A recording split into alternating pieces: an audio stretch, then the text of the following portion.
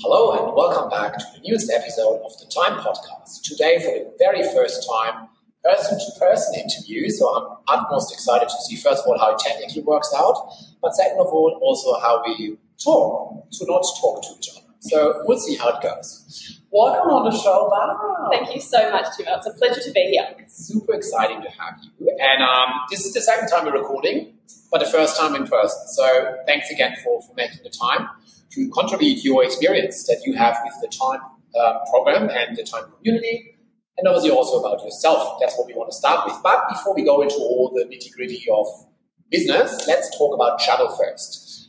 Would love to know what is one of the destinations that is still on your list that you haven't traveled to, that you now will approach very soon because the borders are back open. Oh, I would love to take my little daughter to Lapland to meet Santa Claus. It's always been a dream of mine, and I would just love to see her face light up. Of course, I want to meet Santa Claus too. So hopefully we'll get to take her over there in the coming year or so. That's very exciting, and I definitely will get a little phone book of wishes ready for you that you can hand over to Santa Claus. And in case he wants to travel to Australia, please. Only if you've been a good boy, Timo. All the time. I hope my mum is not listening. No, that's great to hear. I really like that. You take your daughter with you as well. How old is she? She's a year and a half. Year and a half. A little bit older. Okay. So you're experiencing, was she the first child? Yes. Wonderful. So you now have the challenge of being a mum, but also being in a career. Absolutely. Wonderful. How does that work with travel and COVID and everything? How's the last 2 years been for you? Do you know what? It has been a little challenging, I'm not going to lie. But I think for all of us out there, it's about juggling all those balls and keeping all of those balls in the sky. And it's something I often use as a metaphor, not only in my work when I'm seeing clients one-on-one, but certainly in mentoring, that, we have these glass balls that we're continuously juggling in our lives, and they have all the different characters and roles that we play, whether that be mother, colleague, manager, brother, sister, daughter, whatever it might be, the list goes on. And the one that has self written all over it, that is the most important ball. And if you drop that ball, all the rest come tumbling down. If you can manage to keep self up in the air when you're juggling all the rest, which is a challenge, then we play a better role across every aspect of our lives. And you just mentioned one-on-one sessions with your clients. So for those of you who don't know you that well, and today is obviously a new episode of Meet the Mentor, what exactly do you do? So I am a strategic psychotherapist, and I run a business called The Mind Coach. A branch of that is called the Travel Industry Mind Coach, where I work very closely with corporate, particularly the travel industry. I've spent 15 years working within travel and tourism, and so I basically teach and coach and mentor people's strategies in ways to manage their own thought, manage their own mind, control their emotions, their feelings, and just be the best person that they can be, really. I love that. It's such valuable work that you're doing there. And I think it's also pretty much in line with what Time offers in general to mentees.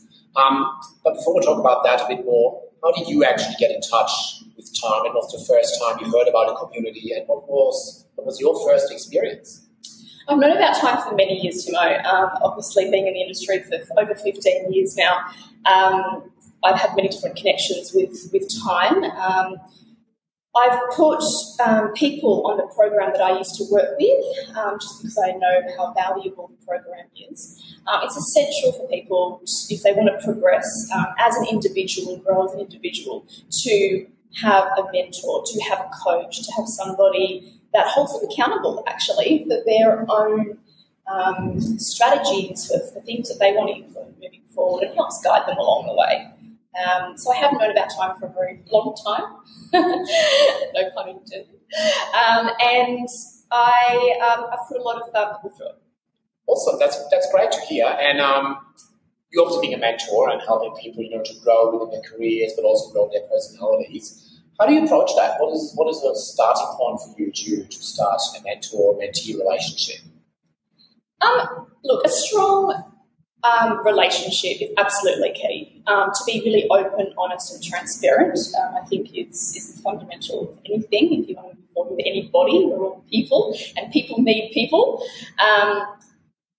But I think asking challenging questions would have to be something that I enjoy doing, because for the individual that's the receiver of the question, it really makes them stop for a moment and think and almost have an aha moment. When you're able to see things from different perspectives or different vantage points or viewpoints, you're able to see things more holistically.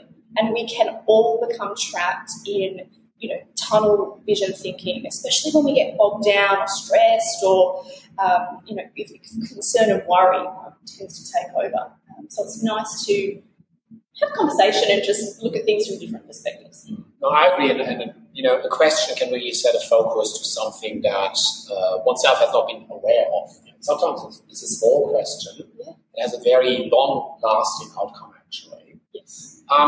Why do you think it is probably better or important to have an external mentor versus someone within a company? Because they can teach you different things, new things. Sometimes people within your organisation will be living up to that organisation's values or its mission statement or whatever that company or organisation stands for, which is very important, hugely important, in fact. But it just makes everybody think sort of in the same way, which is what the business or the organisation wants. But for us to be able to think of things from a different perspective, it's nice to work with somebody outside of the organisation so that you can see things a little bit more holistically. Mm-hmm. I agree there. I think networking is one of the other big parts or opportunities that Time offers to its community, not only mentees, but also once people have graduated. Obviously, the community continues to meet and to network and to assist each other. What is your intake on networking in general? Do you have some amazing tips for those who are new to networking? Probably a bit scared. I remember my first Time function, especially. I went into the room. I did not know anyone apart from one person. It's been a scary moment. Yeah, look, I think networking is a fundamental part of anybody's success in their personal growth, in their professional growth. The ability to go into a room and meet people and network is just empowering. There are two different sides of the coin on this. People will walk into a room and just, hate it. The thought of making a small talk with somebody or sparking up conversation or remembering people's names. That's a challenge in itself sometimes. But those that are able to silence those unhelpful thoughts and walk into a room and really be interested in who is in that room and what their story is, or what I could learn from you, or maybe you could learn from me, or what we could share together, that sort of stuff is invaluable. And if you can somehow break down the barrier of silencing the thoughts that aren't helpful and looking at networking from a different perspective, a helpful perspective, enjoy the enjoyment and fulfillment that you get from it. I've made some fantastic friends from the travel industry and networking events that I've been to. And I definitely would have never have progressed in my career or certainly had the opportunities that I have had if I hadn't ever networked. Absolutely. You mentioned sometimes remembering people's names is a difficult part of networking. And I have to admit, I'm so terrible. I'm great with remembering faces. I know, 2 years later, I saw you there and there. A lot of times I really struggle with the names. Any insights? Anything I can do to improve? Hi, mate. Hello, lovely. Good to see you. No, do you know what? I'm just really honest. But everybody knows that people forget people's names, and I think you're more honest. The more honest you are with it, the better. Oh my gosh, I'm so sorry I forgot your name. Or do you know what? Sometimes people remember names by little rhymes or jokes or associated with the person. Yeah. So. I haven't tried that one. Maybe for the next Time event coming up soon, I will definitely try that. Good luck, Tim. Oh, for sure. What was your first travel job, actually? The first travel job was a travel advisor. Probably back over 15 years ago. Wow. And then I sort of progressed up into management. I lived abroad. I lived in London for 5 years, and opened up Abercrombie and Kent's high street flagship office there, which was fantastic. And Kuoni, one of Kuoni's as well. Not sure if you're familiar with the brand. Yeah, good. Then when I came back to Australia, Club Med I worked for and really enjoyed taking clients overseas, exposing them to the gorgeous resorts. But most recently, my sort of most senior post was head of sales at Wendy Wood Tours. And after I finished up my position there, I went on to travel at the Institute of Applied Psychology, and now here I am today working in mind coaching. So, it's all very intertwined. Lovely. And obviously specifically for travel and coaching. Yes, correct. Absolutely. That's great. What is in for you for this year, for 2022? Obviously, we're opening up. The time community starts to meet in person again. We meet in person to podcast. What's in for you for this year? Oh, there's so much opportunity. Look, I just think going out and just helping the industry recover, being part of the recovery plan, I think that's going to be very big for me personally for the next year or two. Being able to share strategies, techniques with people about how to reach their full potential, how to break down barriers, how to silence unhelpful thoughts, and just get the businesses back on track, without listening to all the negative stuff, because the negative stuff isn't helpful.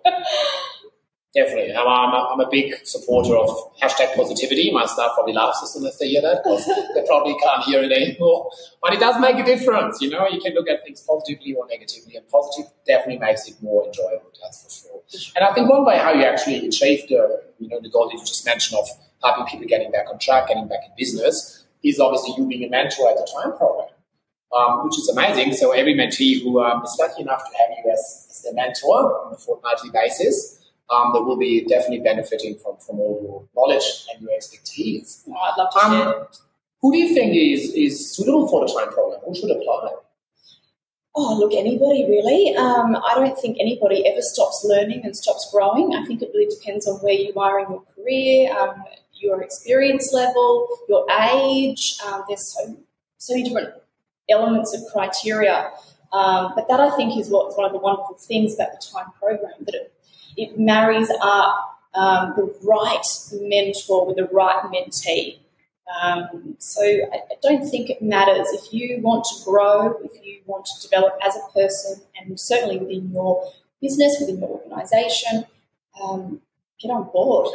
No, absolutely, and a lot of people actually don't know what you just briefly mentioned. The matching process in the background actually takes quite some time, and it's done with a lot of thought around it to really say who matches with who best and for whatever reasons. And obviously in the application process, there's a bit of a breakdown of what goals are expected, or what are the ideal outcomes of a session of a program like the Time program.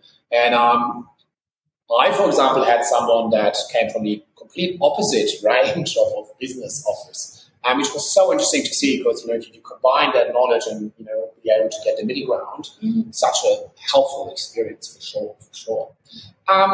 Thank you for being here. That's all right. Thank you for having me. No, absolutely. Anytime, and hopefully much more often in a one-to-one scenario. It's much more fun than online, actually, I have to admit, it's been so nice talking to a human in person. Oh, you mean me? Right. No, thanks for being here. Hopefully see you soon. Yeah, you as well. Take care.